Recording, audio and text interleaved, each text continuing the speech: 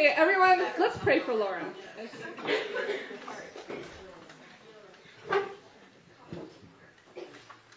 Father, I thank you so much for Laura, and I thank you for what she represents, a lover of God. And I pray that right now that your love would just fill her up, that your Holy Spirit would fill her up, and that she would just flow with the life-giving water that you are pouring into her and to us. And I pray, Father, that you would just give her a boldness and that she would just have fun up here. Thank you for Laura, and thank you for Ken. We bless Ken too. In Jesus' name, amen. Thanks, you guys. Thanks so much for having us back. I know. Could I see again? Who this is their first week? Raise your hand.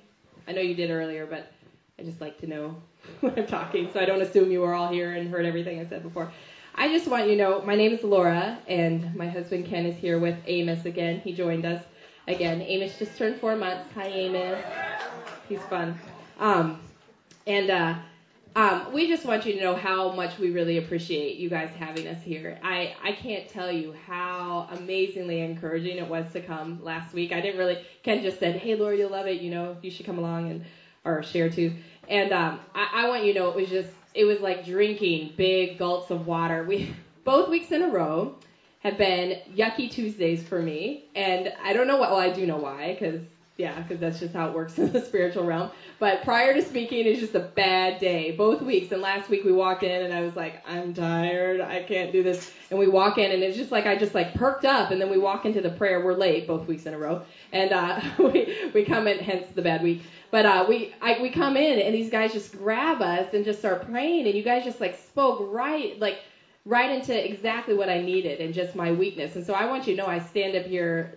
I'm a weak woman who loves Jesus a lot. And I know last week I just kind of like vomited on you, just parts of my testimony here and take that and throw that out. And what do you guys think? And I know it was just kind of like a machine gun, just firing it back at you. But anyway, we really are honored, and we consider it an honor that you guys would even ask us to come.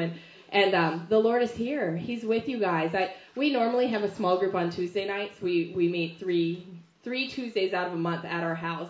And we asked our small group, well, after we were here last week, I was like, Ken, we need to change the small group day. I want to come to Communitas every week. I love it here. It's so good. It's so encouraging just to walk into the presence of the Lord and sense His presence and the worship. And, I love it. As we were worshiping, I was like, God, I don't want to go anywhere else. I used to say when I was younger, when I get to heaven, I want to go to the 24/7 worship room, if that exists. I love just singing these songs and sitting in His presence. It was so refreshing. So I came feeling heavy and angry and agitated, and I had to nurse my baby, and luckily Erica was with me, and she prayed over me. For those of you who don't know, Erica lives here, and so anyway, she was able to pray over me, and I just feel so encouraged. So it's just like, I feel like you can come here. For those of you who've never been here before, I encourage you, come again. But I felt like I just got like injected with like a dose of encouragement straight from the hand of God. And so all week I've been telling our friends, I'm like, you guys have to go to Communitas. They don't have childcare. I don't know how you'll figure it out, but that's stressful. But come anyway. Figure out a way, make it happen. So last week Ken addressed the men, and as you probably saw, for those of you guys who were here last week, that Ken and I are very different, and mildly different. But I want to just explain something that he really did feel like he had a word for the men here, and that was, he said it over and over, man up and get married. And he explained it, so I can't reiterate all his sermon or all his message, but it really was a word to men. And I know that can be offensive to us as women, because one, we're hearing it and we're like, is that a word to me? And two, we put it through our filter, but I know that it was a word to men, and so I just want to remind you of that. And I felt like I had a word for the women, and even again tonight, I know there are parts of it that everybody can take away from, but I do feel like God wanted me to speak to you beautiful sisters in the Lord tonight. So I want to say again, for those of you who weren't here last week, we came and we shared about a little bit of our testimony. Basically, we have 4 kids: Elijah John, who's 6, Abel Justice, who's 4, Noelle Scarlett, who's 2, and Amos James, who's 4 months. And so I'm a mom. I'm a stay-at-home mom. And not only am I a stay-at-home mom, I'm a homeschool mom. So I'm one of those people. I walked into, I don't know, was anybody here home? I don't know. I didn't even know homeschooling existed before I went to the church we go to now. And then once I realized it existed, I was like, I don't want to be part of that. Like, I just felt like it was like everybody had long hair. They were just like, and like skirts and these frumpy women. And I was like, no, God, no, don't make me do that. And anyway, here I am. I go to the conferences. I champion homeschooling, and that's what I do. I hope I fit. Anyway, but I want to say, I know I don't have a skirt on, Anyway, yeah.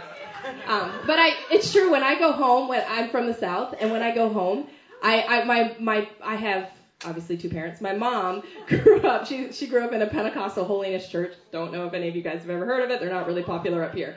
Pentecostal holiness.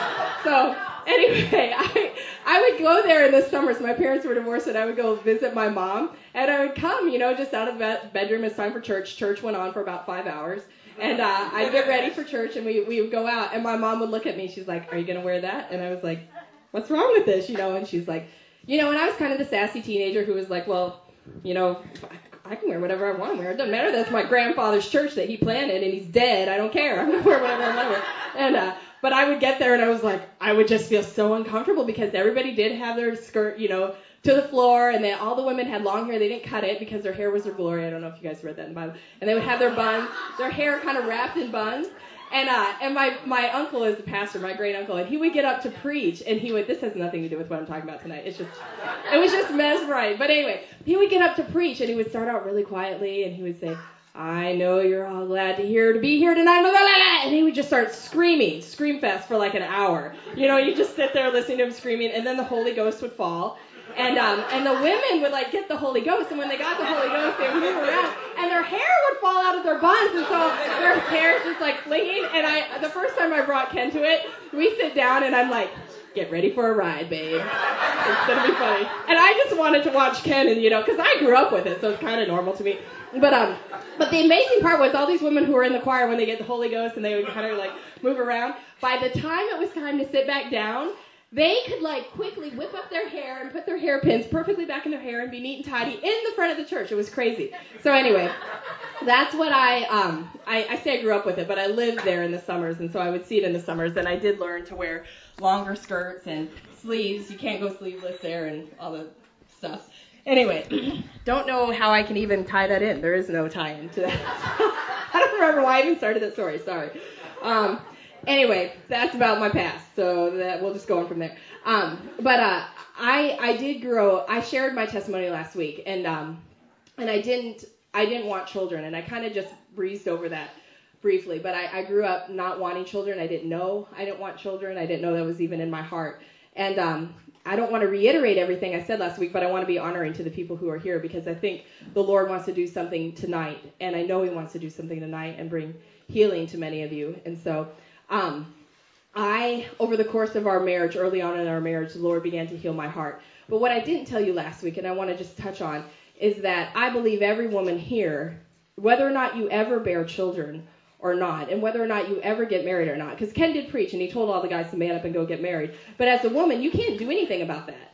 I realize that. You're just kind of like, I'd love to, thanks for the word, Ken. Can't do anything about it, But as a woman, you're called to wait. But I want to say this to you. Whether or not you ever bear children with your womb, you are called distinctly to be a female and to be feminine, in the biblical sense of feminine, not just some pseudo-stupid stuff that nobody wants to be a part of. There's a true femininity that God created and a true masculinity. And that's what you're all women are called to be.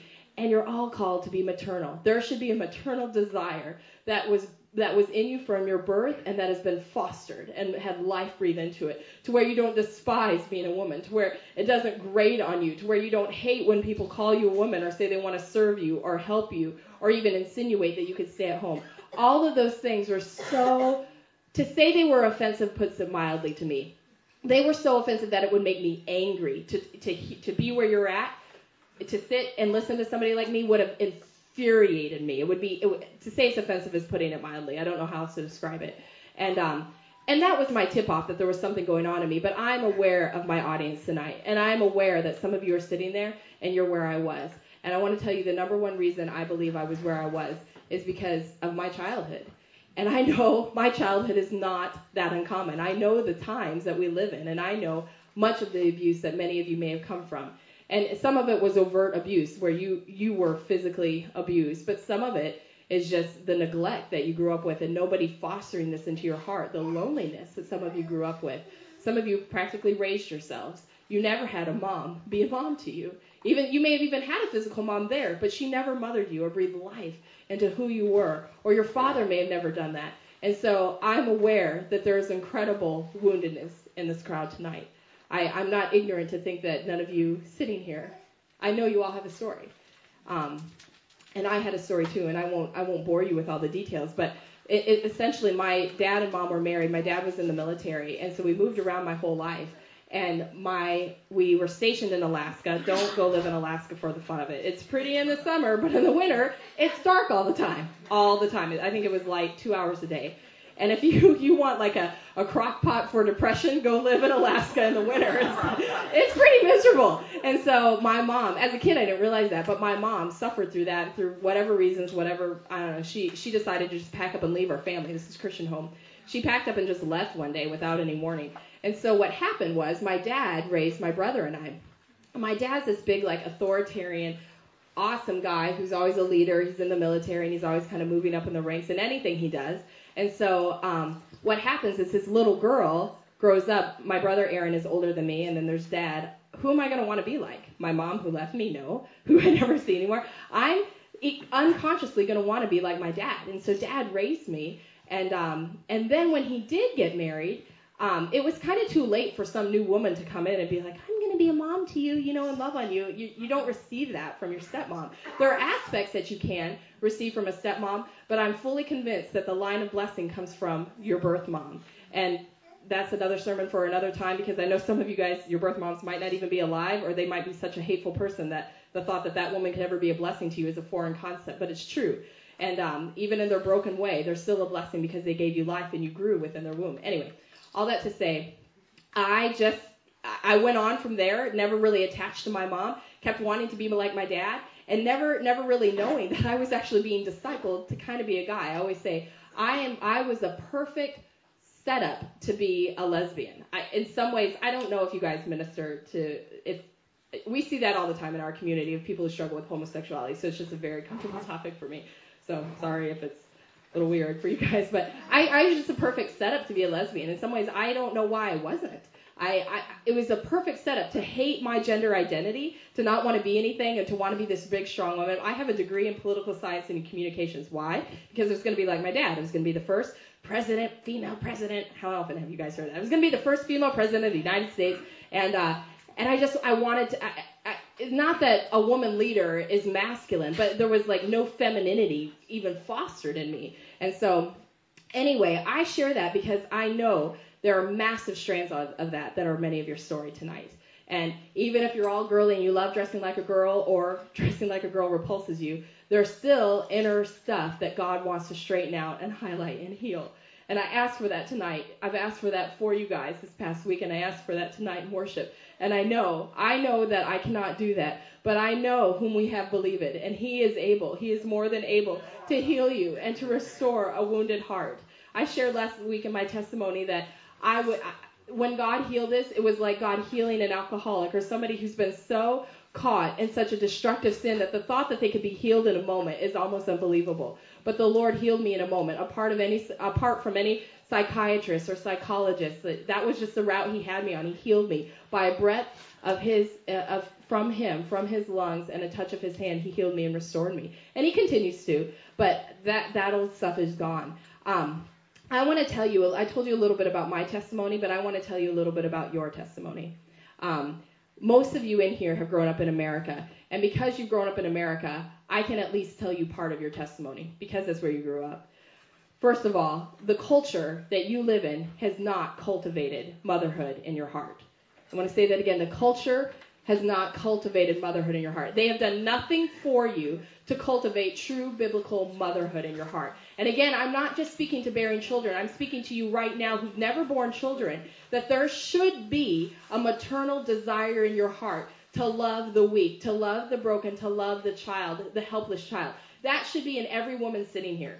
I remember, like, when I was starting to realize that this wasn't in my heart. You know, I would go to my friends who were starting to have babies, and they're in the hospital and they just birthed their child, and they're like loving on them, and I'm, they're mainly for my friend. And then they inevitably say, "Do you want to hold my baby?" And I remember thinking, the right answer is yes. The right answer is yes. Yes, I'd love to hold your baby. Like, I was like, how do you even hold a baby? I don't know. Like, I just had no desire. I was like, yeah, so okay, thanks. But there was nothing even cultivated in my heart to even want to hold my friend's child. I was like, cute, but not for me. Anyway, I want to say this, that in many cases, the church has not cultivated this in your heart. At best, the church has been indifferent on this issue. At best. The Catholic Church does an amazing job of honoring the thought of bearing children in a family, not even just a large family, but the church has been indifferent at best.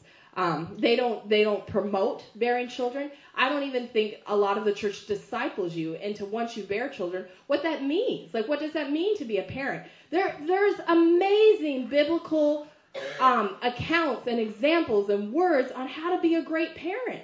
Like, amazing. The Bible is literally like dripping with it. It is a major theme in the Bible.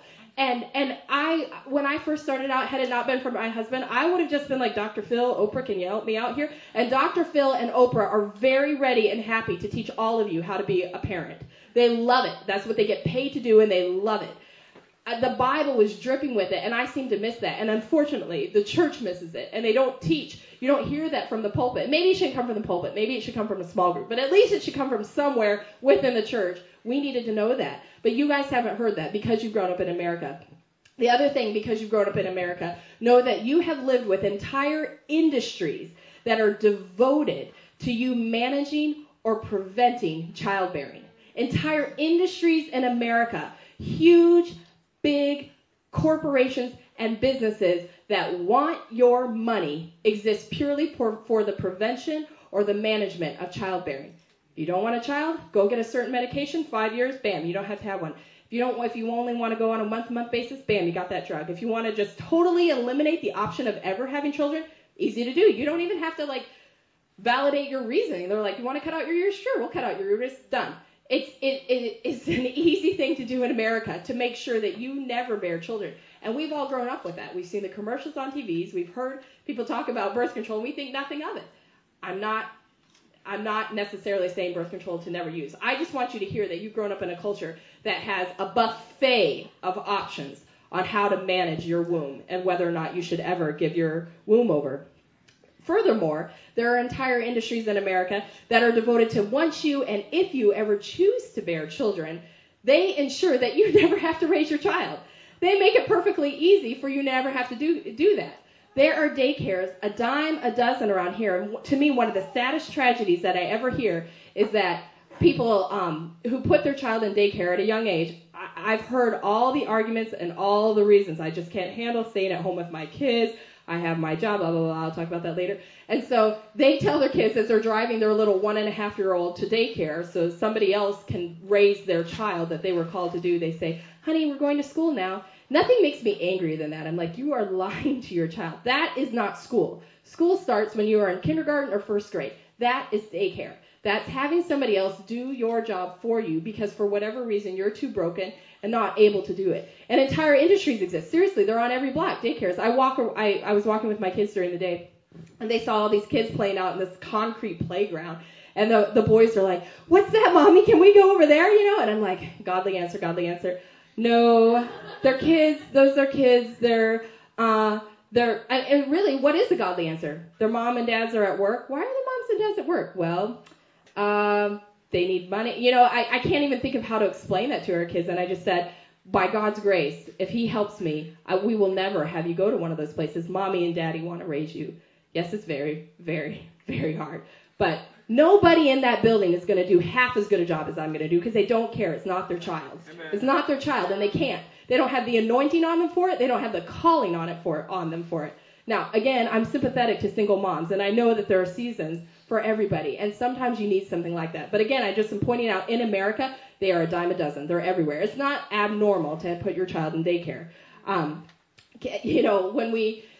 daycares are in every place recreational for adults. Even if you choose to bear children and have your children, you can still just keep kind of parceling them off to wherever you go. Lifetime, my friends all work at Lifetime Fitness in the child care unit, and it's depressing. It is sad. My friend runs that branch of Lifetime, and she says it's amazing the amount of moms who come in and they're kind of running and stressed, and they're like, here's my baby, and they put their baby down in their car seat because they picked their baby up from daycare in that very car seat, drove them to Lifetime, left them in the car seat, brought them there. The mom literally says, I don't really know the last time they've eaten, but they're sleeping now, so hopefully they'll stay asleep. Gotta go get to my workout. They go get to the workout, they come home, transfer the baby to food, and then to their crib. And that's what they do. But, it's not just at Lifetime. It's at, sporting events. Drop your kid off. IKEA, drop your kid off. Cruises, drop your kid off. Drop your kid off. Well, I'll take your kids so you guys can go have fun.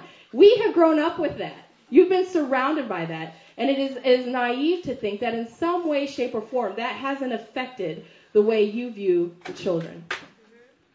Amen. Beloved, this is happening elsewhere too. Ken touched on it last week. I won't go into it this week, but in Germany, this isn't just an American problem. This is a distinctly European problem as well. Greece, nobody's bearing children there. In Germany, but a lot of couples there are not bearing children at all, or only bearing one children. And so as a result, Germany, ethnic Germans are shrinking, and people are being imported there to run their industries and their corporations because ethnic Germany is shrinking. And that's just on Fox News. You can just go, if you click on, just so you know, I'm not making this up, Google German population or anything like that. I just saw another interview by the head lady there, blah, blah, blah, I don't know her name, and she was talking about it. Anyway, so that must beg the question for all of you sitting here right now to ask yourself, is this sickness in me? I know that this sickness is in my culture, and I can see that this sickness might be in the church, but is this sickness in my heart? So we're going to pray, Holy Spirit, only you know my brothers and sisters' hearts. You know them better than we know our own hearts, because you're the maker of them. And so, Holy Spirit, we invite you to speak. In the quietness, just ask him to speak to you. Whatever he wants to say. Not does Laura have a word for me, but Holy Spirit, is there something here that you want to reveal to me? And invite him to. Invite him again in his lordship. Say, Holy Spirit, I'd love for you to speak to me tonight. I would say that much of this sickness is in our heart. And I want to tell you, here's what it sounds like in us. I came up with the 3 F's. There might be more F's than this, but I think that there are 3 primary F's. One of the number one reasons you hear common, for reasons why people aren't having kids or they're delaying kids by massive ways, finances. Kids are just expensive. We need to save up money. In my case, I talked to you guys last week about how I realized when the Lord delivered me and brought the first huge healing in my heart, I realized I came from a long line of people who didn't want children. And I realized my dad didn't really want us. My grandfather didn't want us. When you talk to I'm really close to my dad. And when you ask him now, why did you guys wait so long? He just said, Laura, it was such an immense responsibility that I realized in my mind that I couldn't conceptualize ever having enough money to afford it. And my dad kind of knew the Lord, I think, but, didn't really have a lot of godly counsel. And so he just kept waiting and waiting and waiting. So 10 years in, my mom's like, enough waiting. And she went and took herself off the pill without telling Dad. And here I am. But, surprise. But, praise the Lord. Thanks, Mom. Yeah, finances. I think finance is such a cop-out answer, because how can you ever know that you can afford anything, ever? Like, how do you ever say, well, this is enough money? We all know what the economy's doing. When what we thought we could all afford and buy before doesn't matter, or, all our savings is diminished. You don't know what you can afford. And that's you taking God out of the equation. That's you saying, I can manage all this, God, now I'm ready for it. Where God would love to say, hey, I may never give you a full-time secure job. I just want to be your provider. Just trust me, and I will provide all the finances according to my riches and glory that I will give to you. The other reason, fun. This one makes me so angry. Because it's so ungodly. And I hear this from my brothers and sisters in the church. My friend who got married, she's 30-something right now, and her singlehood was a torment to her. She was one of those people that really struggled with her singleness, and she was miserable, and she kept praying and praying and praying. I want a husband, Lord. I want a husband. Bring me a husband. I want to have a family. And so, lo and behold, the Lord brings her this wonderful, amazing, godly husband. And I saw her years after they were married, like years, meaning 2 or 3 years. And I was like, hey, how's it going? Or whatever, because I knew they didn't have kids. And she's like, we really just want to have fun right now. And I was like, yeah, that's really not biblical. The Lord loves for us to, I didn't say that to her. But I was like, maybe you can pray later, whatever. I think I just had him. But what I mean by saying that that's not biblical is completely doing things out of selfish ambition and self-serving yourself is not what you see in Jesus Christ. You don't see that in him. Read Philippians 2. He was a servant of all. He was a servant of all. He considered himself small. And that's our Savior. That's our Lord. Why would we ever aspire to be anything else? Another dear family member of mine was explaining to Ken and I. None of my family even knows I preach this message. Today they get these recordings. Anytime they're put online or recordings, I'm like, I'll make sure I don't mention to my parents that I was doing anything in church that week because I don't want them to hear it. But my dear family member was just telling Ken and I why him and his wife were stopping at having 2 kids. And I'll never forget what he said. It shocked me. We were sitting in his living room. It's Christmas time, and the kids are running around. And it's crazy. Don't get me wrong. It's crazy. And it's a ton of work. But that's life. Anyway, he's sitting there and the kids are running around. And my family member looks at me and he said, you know why we're done? I'll never forget it. He looked at us and he said, it's just not fun. And I was like, I can't believe you just said that. I don't know what to say to that. See, one of the things that I'm starting to get in Christianity is that Christianity is about long suffering and perseverance and endurance. And those things aren't fun. That's just hard. That's hard. But you know what? There is a day when it won't be hard. There is a day when it won't be hard. This is like such a tiny piece of your existence here on earth. Store up for yourselves treasures here? No. Store them up in heaven. There will be a day when you can relax and it will not be hard anymore. And the judge will come and he will make all things right. But that day's not today. And today we are on earth and it's just going to be hard. There are seasons, life, maybe forever, that it's going to be hard. But we can't avoid those things. And to think, I love my friend just wrote a blog and he's like, you can have your pleasure now or you can have your pleasure later. It's not hard to have your pleasure now. Put your money where you want to. Put your money in your boats. Put your money in what you want. Your materialism, all that now. Have your fun now. And it will be fun now. But rest assured, you will be completely missing out on what God really had for you in terms of endurance and in terms of the things of gold that he wanted to put into your heart as you walked in, self-control. And as you walked in those things and you didn't eat the materialism monster that's here on earth, it says, store up for yourselves treasures in heaven where moth and rust do not destroy. So anyway, the fun comment just grinds at me. It grinds at me. Anyway, but the last F, and I think the F, this is the F that a lot of us in here, I felt like the Lord was showing me, can relate to is fear. There's fear. There's fear over that issue. Will I be what I had? Will I reproduce the same horribleness that I grew up with or that I saw in the church, that I saw from my own dad, that I saw in my family members, that I see all the time on these miserable women at Walmart trying to check out, screaming and yelling at their kids. I don't want to be that. And that's my testimony. Is that we have so many cruddy, junky examples of godly marriages and godly parenting. Well, that's not accurate. We have so few examples of it that it's hard to aspire to be anything that you've never seen. When the Lord spoke marriage to me, I was weeping and I said, no, God, I don't want to be like them. And I kept saying to God, show me just one godly couple. Show me one couple that is sincerely, happily married with one another and don't bicker and argue all the time. Just one. And God's like, I can do that, but I'm not going to show you that right now. You need to look to me and let me define what I have called marriage to be and let me define what I've called parenting to be. We have so many miserable examples that it just breeds fear in our heart. None of those are good reasons. But I want to tell you even more so. I've told you what it sounds like in America. I want to tell you what this sickness, this avoiding having children sounds like in the church. Because it's in the church as well, and these are all the arguments that you'll hear lots.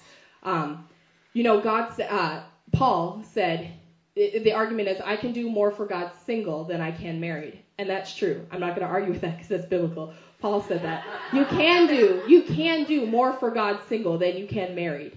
However, I'm aware that most of you in here are going to get married. And so Paul also said, the same man who said that, inspired by the Holy Spirit, he also said, inspired by the Holy Spirit, marriage should be honored by all. marriage is a beautiful thing, and it was God's design. He is the first author of marriage. It was his institution that he created, and he puts himself in that institution, even unto the end. There will be a wedding, because he loves marriage. There will be a wedding. There will be a wedding.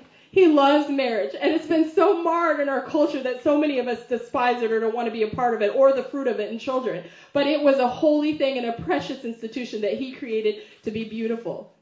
The other argument, we take that, well, if I can do more for God married or single than married, then maybe that also applies in marriage, that I could do more for God without children than with children.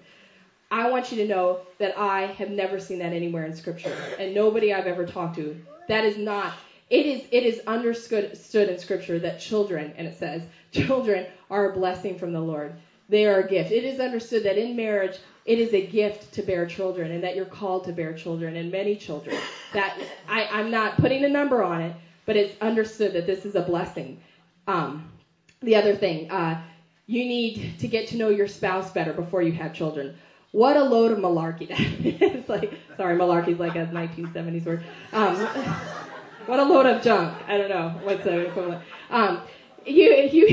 The argument that you need to get to know your spouse before you get married. Here's the deal. Let me just do it in a practical equation. In marriage, or in bearing children, often children will stay at home for about 18 years. And then say you have more than one, assuming you have more than one, then bump that up to 20 years. Say you have like 4 or 22. And that's assuming your kids are 2 years apart. Maybe they're 10 years apart. So my point is if you have kids, you will be raising them between 18 and 30 years or more, depending on how many you have. Why build a foundation of just you and your spouse all the time when that's not realistic? That's not even what 30 years of your marriage together will look like. It's just you two. I think that you can actually get to know one another better and true authenticity when you're put in the fire of having children. And that's actually what I believe he brings couples together. It's not so that you can just be together and have a fun fest. It's so you can actually raise a family and walk into that. I feel the longer you wait to not have kids when you're married, the more you grow in your selfishness and selfish desires. It just is. Parenthood removes all of that from you. It removes all of those opportunities to just do whatever you want, whenever you want. And it puts you in a situation where a child is in constant need of you. And that's reality. I love that by God's sovereignty, I didn't lay a foundation of 10 years of doing whatever I want, because I guarantee you I would have gotten a job in those 10 years. And I guarantee you we would have enjoyed my income during those 10 years. So if and when we did have a baby, it would be very hard to let that go.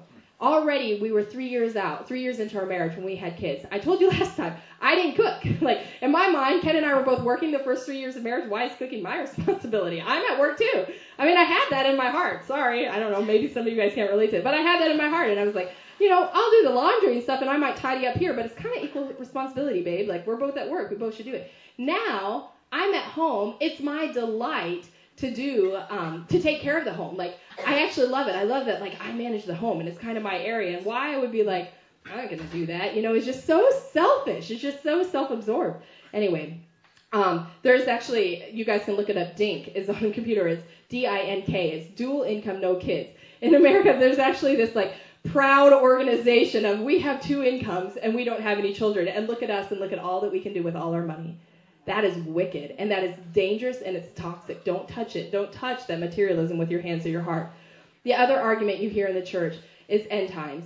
I know you guys have had some eschatology teaching here, study of end times, but one of the arguments I hear, and I've even kind of toyed with it in my heart, is it wise and is it prudent, if the Lord is coming and coming soon, is it prudent to bring another child into this world?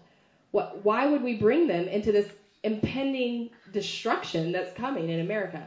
Well, I just want to say, let God sort out how he needs to prepare you. Just because you think you might be in the last generation doesn't eliminate everything you've seen in Scripture up until then. In our small group, we had a great discussion last night, and our conclusion was, even if we are in the last generation, we need to all the more just apply what we see in Scripture. Love one another, have children, stick with it. Let the Lord sort out what that looks like. He doesn't say anywhere, I remove my commandment to bear children when I'm coming soon. He doesn't say that. The commandment is still to bear children. And that's unto his glory. I was just sharing this with a friend. I love that whatever children I bear now in faith will come to love him and know him, and they will be part of the army when he returns, or their kids or grandkids or whatever. They will be part of that. They will be part of this eternal picture. And the thing I love even more is in faith, I was part of bringing a soul that will one day stand before God in all eternity and will be part of the eternal chorus that loves him. Had I not given over my womb, to the Lord, people would not exist in heaven. I actually have the power to remove people from heaven that should be there. I have the power. God's actually given me that option by him not controlling everything that we do by free will. He's given me that option to cut off my fertility totally. He's let me have that authority. Even though he might want to use my womb for a child, he won't force me into it. And so I love that as we bear children in faith, we're bringing them before God. And that for all eternity, these people will exist. For all eternity. It's not just, think long term. Don't think so short term, 80 years. It's so short term, 80 years, 90 years. Short term. Think all eternity. These are souls that will stand before God. It's amazing. It's an amazing opportunity, women, that men cannot do this. They cannot bring these children in. You actually have the ability to prevent this. And I just want to say again, it's an amazing opportunity in marriage to bring forth children that will know God, that are made and designed by him within your womb. No man can do that, and it's a precious gift. I want you to know what God says. God says that they are a blessing. Psalm 127. Sorry. I'm queen of memorizing verses and not the reference. So my children are even on it for me. They're in Awana. It's like this Bible memory thing. And I didn't grow up doing it. But like they always make you like say the reference before and after the passage, and Elijah will be like, where's that at, mommy? Let me look real quick. I have a concordance for it. Anyway, Psalm 127, that children are a heritage and a gift from him. They are a reward from him. I want you guys just to, if you remember nothing else tonight, I want you to remember that the word says they are a gift. They are a gift from God. And actually, biblically speaking, barrenness was actually a curse from God. I want to cover that statement saying a number of my friends have experienced infertility for lots of different reasons. So I'm very sympathetic to that. And I don't know that my womb won't close up at one point. But in Scripture, you see that fertility was seen as God's favor upon you. When he gives you the ability to bear a child, it was his favor and it was his gift to you. And infertility was a curse. A gift is a present. A gift is a present from your maker. The one that knows you better than anybody else and designed you, distinctly formed you with his hands, knows exactly how you're made and what you're like and what you need from him. He says, I'm going to give you a gift. And often I think he offers us gifts. I don't know if you've read Revelation, but there's 7 churches at the beginning of Revelation, and God gives gifts and promises in there. And so many times I read those gifts and I'm like, that doesn't do much for me. One of them, he says, if you persevere into the end, I'll give you a stone with your name on it. And I was like, thanks. But God knows me, And so one day I was meditating on the word, and I passed a rock on the ground, and I kind of I picked it up in faith. It's the rock that's in our kitchen, babe. And I picked it up in faith, and I was like, in faith, I'm believing that you know the best gift for me. I think the best gift for me is a pair of black boots right now. But you know the best gift for me when I stand before you is you want to give me a stone with my name engraved on it. I don't know what that means right now, but we see so dimly down here. We see so dimly. I will be ashamed when I get up there and he's passing out these glorious stones that people are salivating over, and I was like, I didn't want that. I'm sorry. Can I have one now? No, it's too late. Persevere to the end and you get your stone. Anyway, he says, Revelation 2 and 3. It's somewhere in there. Again, I don't know references, but God says a child is a gift to you. It's a gift. I'm giving you a gift. I'm giving you something that's precious. From your Father, he's giving that to you. I want you to know that if you were a first century Jew, they would be laughing at me for why I'm even teaching this topic. Because this was so understood in the first century culture, Jewish culture. This was so understood. They knew that children were a blessing. They knew that it was a delight and a gift from God. It represented the strength of a family. It represented God's favor upon your life. I'm just giving you that one little verse, but I want you to know if you were a first century Jew, you would have grown up knowing this for thousands of years. It would have been in your family line and culture. You would not have grown up in America with all this ridiculousness, buffet of birth control and buffet of daycares that we could just choose from that didn't exist then because it would have had no place there. They would have been out of business right away. A first century Jew knew the favor and the kindness of God to bear children and to give many children out. Now, I want to say this.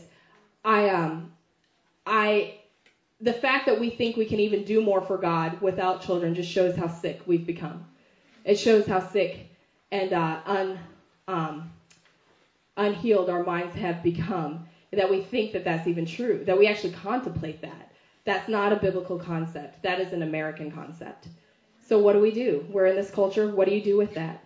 Well, I shared my 3 life-changing events with you, or I shared a couple of them last time, when the Lord healed me. And the Lord healed me in a moment of my hatred of being a woman. I was married. It wasn't like I wanted to be a guy or anything. I wanted to be a woman. I wanted to be married to Ken. I was repulsed by the idea of having children. And God, in a moment, healed that. And the next healing that he did in me was he spoke our son's name to us. To me. And I can't remember if I shared that with you guys last week, but in a divine inspired moment, only could come from God. I'm sitting in a completely boring worship service of 5 people that went on for hours, as we were missionaries overseas in Tajikistan. So I was with our team, and I was so bored, the first couple hours in, that I was feeling bad that I wasn't paying attention to our songs that we were singing. Celebrate Jesus, celebrate. Anyway, I was like, engage. Yes, God, you're good. So anyway, finally I was like, I'm going to read my Bible. I got to do something. I'm checking out here. I got to do something. So I open up my Bible. One of those times, just open up to whatever. I just need to be spiritual in this moment. Anyway, the Lord, I looked down and I saw a name on the page, and I heard the Lord like I never heard it before. And that name was Elijah. And God said, name your first son Elijah. And I literally closed the Bible, and I literally looked around the room to see if anybody else heard, because it was so piercing to my heart. And I opened it up again, and there's this name Elijah on the page, and I just start weeping. And a lot came with that, and I won't tell you all that came with that, but the primary thing that I walked away with from that, I was silent for a while, and I was just shocked that God could speak to me. But more than that, I was shocked that he had a person that he wanted to come from my womb, not your womb, not my mom's womb, not my sister's womb, not anyone else's womb, not some Indian woman's womb, not somebody in Africa, from my womb, and he had a name. And his name meant to me that not only did he have a name, he had a calling. He had a destiny. And the thing that hit me more than anything else was that I had the power to not bring him into the world. I had the power to say thanks but no thanks. And I've been using my power for the first 2 years of our marriage to not bring any child from my womb and to ensure that I would never have a child. And when I heard Elijah's name, you can do nothing but say, okay, God, okay. Yes, Lord. But then that last thing he did is, as I continued to work that out, I went to my room one day. The healing had happened, but my mind had not been renewed. One of my favorite verses is, be transformed by the renewing of your mind. Precious, beloved women, your mind needs to be renewed. Not removed. Renewed. You need your mind. I prayed with a number of you guys last week, and a lot of my counsel to you was just start hearing truth on this. Like, you're so saturated in America with junky, agitating stupidness that you need to hear truth. You need to just hear truth. You need to hear people say these things to you because it breathes life to you. So you know what I do? I go around reading books by these women who have long skirts in their buns in their hair, that I was like so offended by before. Tell me, disciple me, teach me this. Like, seriously, I want to go to a Catholic church that loves the Lord, that loves Jesus Christ as the only begotten Son. And I want those women to disciple me because they have something in it.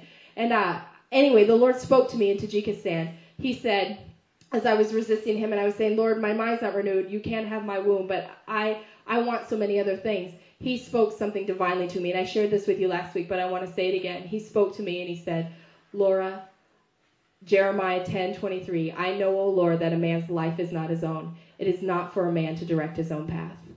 And then he spoke again, I have been crucified with Christ, and yet I live. It's Galatians 2:20. Yep. I know a couple verses. Galatians 2:20. And 1 Corinthians 6:20 says, you were bought with a price.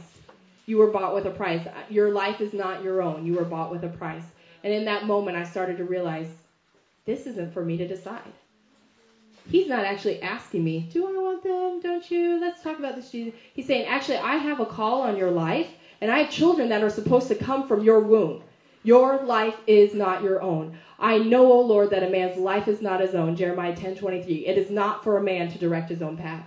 You don't get to tell him, you know what, I think I can do about 3, but 4 or 5 kind of freaks me out. He didn't ask you. He said, lay down your life. I have been crucified with Christ, and I no longer live. That's Christianity 101. And I apologize if you haven't heard it before. I don't know that I heard it before I got saved, but that's okay. Learn it now. You have been crucified with Christ. You no longer live, but he lives within you. And the life you now live, you live by faith in the Son of God. That is your life. That is your new life. It's not your life. You gave your life to him. You gave your life to him. It is not, your life is not your own. Just keep repeating this. Your life is not your own. It's Christianity.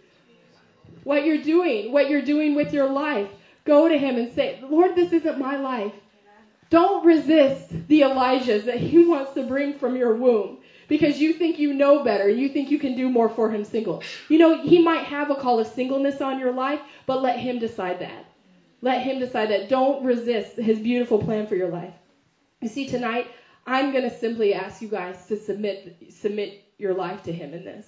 Submit this to him. I don't know how many kids he wants you guys to have.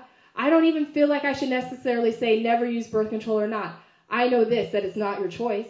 I know that. But I don't know what God's going to say to you, but I want to encourage you to ask him.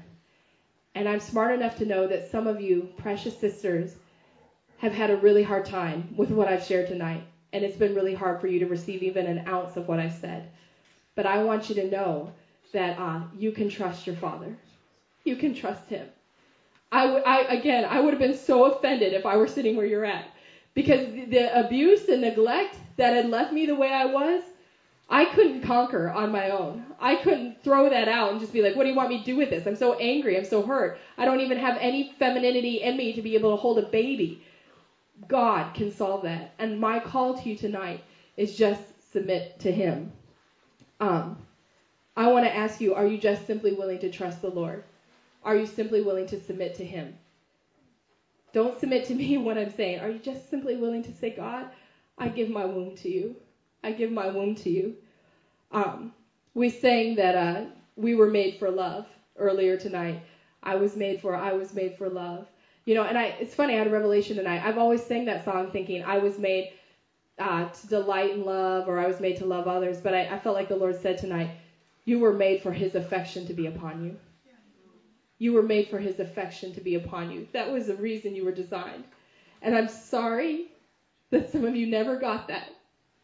During the most formative years of your life, many of you never got that. You never received his affection and his kindness because the people who should have been giving it to you were doing a dumpy job of it. But that's what you were made for. And that's what you were created for. And behold, he makes all things new. He makes all things new. And he can heal even that wound. He can heal even that wound. You will overcome by the blood of the Lamb and what? The word of your testimony. Revelation 10, I think. You will overcome by the blood of 12. Whatever. Revelation. No, sorry. No, it is important. You need to know where it's at. Anyway, you will overcome by the blood of the Lamb and the word of your testimony. And he makes all things new. I said to the Lord, and I say to him a lot, God, how could it be that the very thing you've made me for, to be a mom, nobody spoke into? Nobody spoke into it. In fact, it was attacked. You know, you think like if you were supposed to do something with your life, you kind of would have had a sense of it your whole life and kind of gotten prophetic words towards it or whatever. I didn't hear any of that until I was like 27 years old.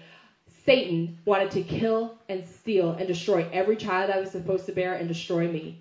And he did a heck of a good job of it for a long time. But the Lord is mighty and he is strong to save. And you will overcome by the blood of the Lamb and the word of your testimony. Ken's going to close us out here and we're going to pray for you guys.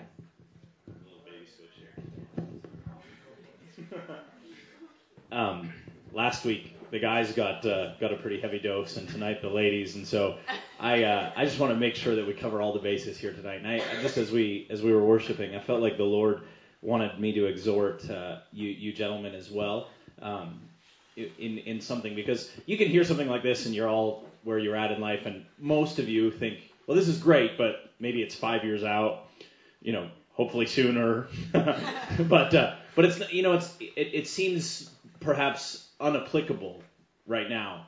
And I was just asking God, Lord, is there something that you want to do to just make this really applicable for us right now? And he does. And here's what it is. I once shared with a group of engaged couples. I said, you know, when I got married, I realized how selfish I was.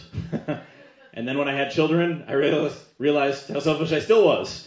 And I was just talking about the process of being stripped of self, a lot of what Laura was talking about tonight. And this one guy that I just love, I love his hunger for God. He came up to me, almost grabbed me by the scruff of the neck. He said, "That's great, Ken, but I want to be selfless now." and I don't have a woman that's willing to marry me. And I was like, surely, God, you have a plan to strip us of selfishness in singleness, right? I mean, clearly, he's not waiting until the day we say I do for that process to begin. And here's the answer. Look at 1 Corinthians 4. 1 Corinthians 4. Paul, in verse 15, Paul says to the Corinthians, "For though you have countless guides in Christ, you do not have many fathers. For I became your father in Christ Jesus through the gospel." If you want to know how to apply this now, and this applies across the gender spectrum, which is 2 genders, but the wide breadth of genders here. I don't know. He said, you have many teachers. Lots of people have told you lots of stuff about Christianity, but you don't have many fathers. But I became your father through the gospel. And you might think, what does that mean? Well, it means this. In the way that you become a father naturally, what do? Seed gets planted, right? Seed goes forth, and children are born. And you were made, every one of us here is mature enough to desire reproduction. Some of you think it's a curse. It's not. It's just got timing. But there's a desire in you for reproduction, for fatherhood, men. And Paul says, I became a father to you through the gospel. What does that mean? It means I preached. I spoke the word of God. I put forth seed. Because the word is compared to seed over and over and over again, right? Faith comes by what? By hearing from the word of God. I preached to you when you were in darkness, when you didn't know God, and you were born again of the Spirit of God. You'd been born of the flesh from your mother. Everything that we just talked about here, that's a necessary prerequisite to a second birth. Kind of hard to get born again if you didn't get born the first time. So it's good. It's good that you were born the first time, but you must be born again. And I became your father through the gospel by preaching the word to you. That's why I'm your spiritual father. So quit listening to these morons who keep telling you a bunch of bad stuff. That's kind of what Paul's driving at here. So you might ask the question, well, I'm single. I can't do anything, or I don't know what the right thing to do about my present situation is, even though I do have the desire to be a wife or a husband or a mother and a father. I would say this, God has given you a splendid opportunity to learn how to do that, and it'll prepare you for marriage really, really well if you just want to look at it practically, but it'll change eternity for some people. Go start fathering people now. Go become a father. Put forth seed. Speak the word of God. Preach it boldly on your campus. Preach it boldly in your home. Wherever. Speak the word of God. Become the spiritual parent of people. And guess what? If you do that well and you don't hand them off to daycare, spiritual daycare, do you know what I'm talking about? Go to church. They're going to teach you about stuff. No, come to my house.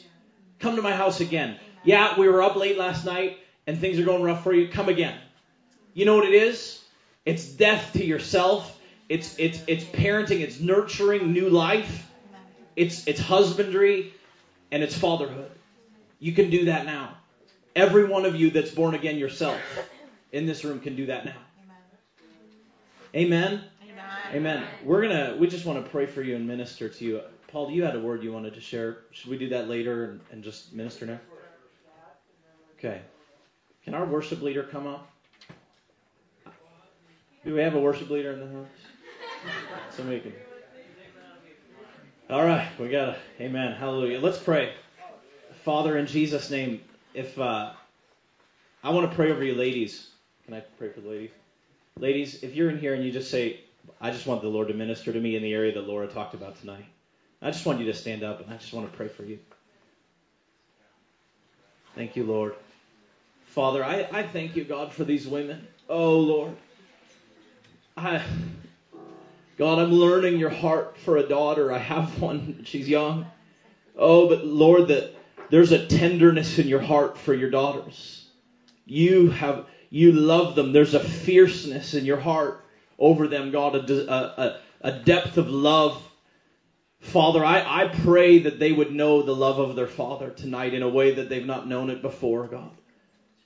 Lord, that you would shed abroad in their hearts the love of Christ. In Jesus' name, Lord, I'm asking, God, for revelation of that. God, I pray that you would fill them, Lord, to the full measure, pressed down, shaken together, overflowing with your love. God, I want to pray, Lord, for these women who've been, anyone of them that are carrying hurt, big or small. Lord, the greatest of hurts, Father, I pray that they would not shy away from even considering those events in their life. But God, you would bring them forth and you would reveal to them the distress of your own heart in those situations. God, the wrath that was stirred up when they've been violated. And the promise that you've made that you will bring justice to this earth. Lord, I pray, God, that they would understand your protection as a father, even in their pain. Even where there's pain, Lord. Lord, I pray that in bringing revelation to that of your love and your presence even then, God, that you would begin the healing process for them. Lord, for those who've not had women, older women, speak into them and call them forth as young women and call them into femininity and call them into motherhood and call them into desiring to be godly wives. Lord, I pray that you would speak those words tonight to them. Father, I bless their wombs in Jesus' name. Father, any curse ever spoken that has been believed on any one of their parts, God, I pray that you would reveal that, and we reject those things in Jesus' name. We say your way is right, you're true, your words are true. Your words have life in them, God. And all the things that they're running after that they think there's life in, Lord, your words have life. Father, and I pray for blessing over their wombs, God. In Jesus' name, Lord, I pray for fruitfulness. In Jesus' name. You were made for love.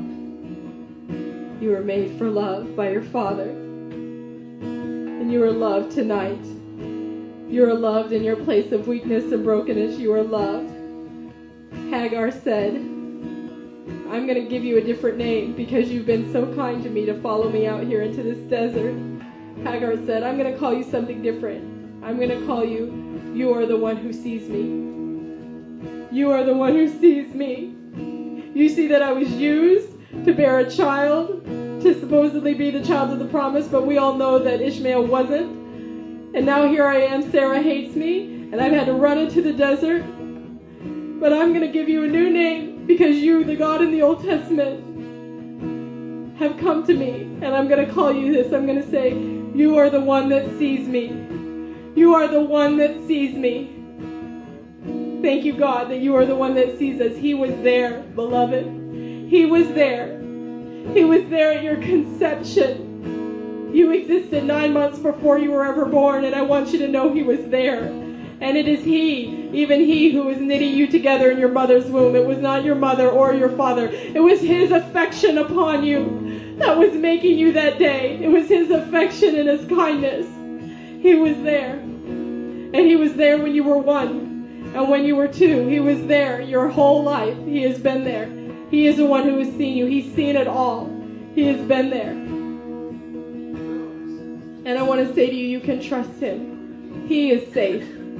He is safe. I don't know how many children he wants you to have, and I don't know if he even wants you to get married or what. But I know this, that he is safe. He is safe. Run into his kindness. In your presence is where we belong, God. Lord, I bless my sisters tonight, and I pray that you will find them. Find them here. Find them in your presence.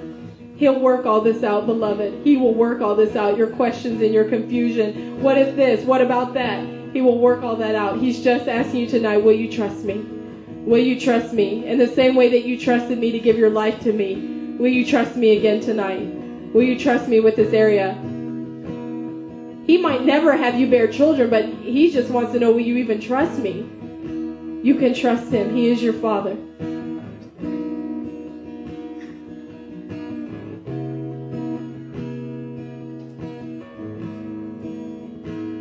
Just as a married man, I just feel a deep sense of grief for what the American culture has done to women in this nation, in the Western world. So just as a man, I just want to repent openly on behalf of the male gender, to all of you women, we're all guilty. You know, I try hard to serve my wife in a godly way, and so does Karen, and anybody else who's married here. I imagine that's the case. But regardless of that, it's not okay what's happened to the hearts of the women in this world. It's definitely not okay. And I just want to repent for just even the subtle things that Laura was talking about tonight, for instilling lies into the hearts of women in this world. That you're something that you're not. That motherhood is something that it shouldn't be. That femininity is something that should be despised. All of that. It goes so deep. Just pornography in and of itself is just an absolute disgust and disgrace. And what we have done to womanize this beautiful creature that God created. Zoe. That was the Greek word for Eve. Life. Your word woman in the Greek means life. You are the giver of life. That is what God destined for you. Eve, and from the onset of creation, you were designed by God the Creator to be a giver of life. And we have done just such a bad job of honoring that as men in this nation. So I just ask that you would just give us a grace of repentance. And I just ask all you women in this room tonight, just please forgive us men. God, just pour it out tonight. Pour out your love. Just pour out your mercy on these women tonight, God. And I just ask you from the depths of my heart, from the depths on behalf of all the men in this nation, that you would just forgive us.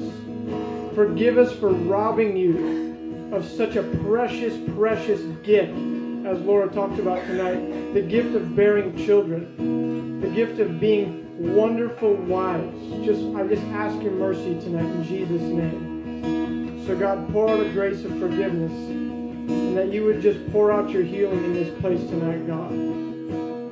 Fill us, Lord. Oh, just fill us, God. That we would once again have a desire to walk out what you created us to walk out, God.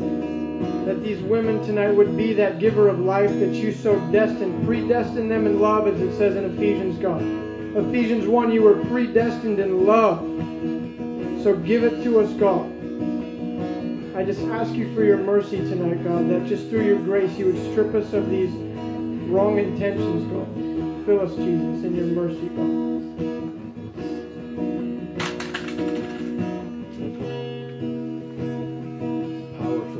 Powerful word. Thank you, Lord. Thank you, Jesus. I just want to say, this might be a little bit different than the way we've done Communitas in the past, but I just really, even today while I was praying for tonight's meeting, I felt the Lord say He wants to teach us how to just linger in the presence. And I never grew up learning what like soaking prayer is, something that's become very common now in my life. I was always like, we're doing worship. The more activity I'm doing, the more beneficial this is, and the more it glorifies God. And I just feel like right now the Lord just wants to wash over us and just allow you to receive. And I just want to give you permission to just stay. Andy's just going to continue to play the guitar. If you have to get up and go, you're free to do that. If you want to grab food, you're free to do that. The bathrooms are over here. But I feel like God wants to go deep with this, and He's obviously speaking to many of you already. And if you feel led, you want to ask the person next to you for prayer, you're free to do that. But don't feel like you have to. Maybe you just want to meditate on Scripture. Let's just stay in this spirit of worship and just in the receiving mode, and then maybe we'll sing a song to close, and then we'll end things, and then maybe do more of the traditional. People want to get prayer. We want to make that available, but let's just stay here for a couple more minutes and just let God minister to us.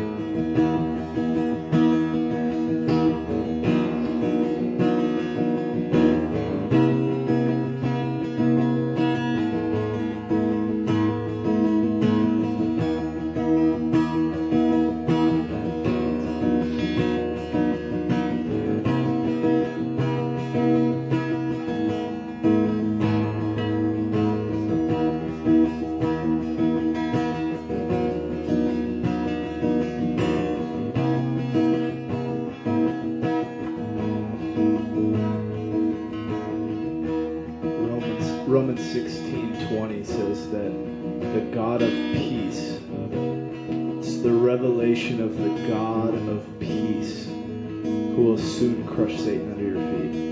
And even as Laura shared that fear, that anxiety of the future, of looking to yourself, looking to your own strength as trying to feel adequate to be able to be a wife or a mother, that those lies are going right now in Jesus' name. The God of peace is coming. He's releasing destiny over some of you. Even as Laura heard the name of her first son, God's going to begin to speak to some of your hearts.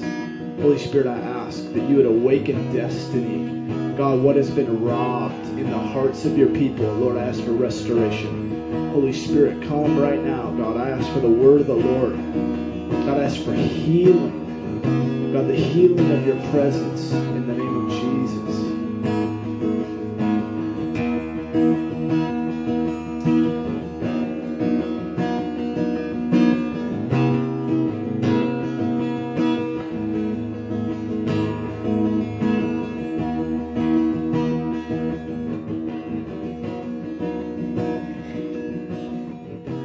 Deep calls unto deep, in the roar of your waterfalls.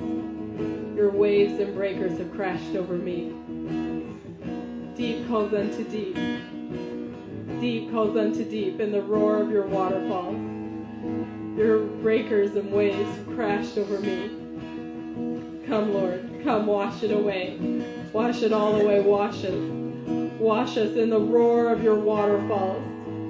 Your waves and breakers have crashed over us. Come wash us, God. Come wash us by your Spirit. In the roar of your waterfalls, deep cries out to deep. Deep cries out to deep.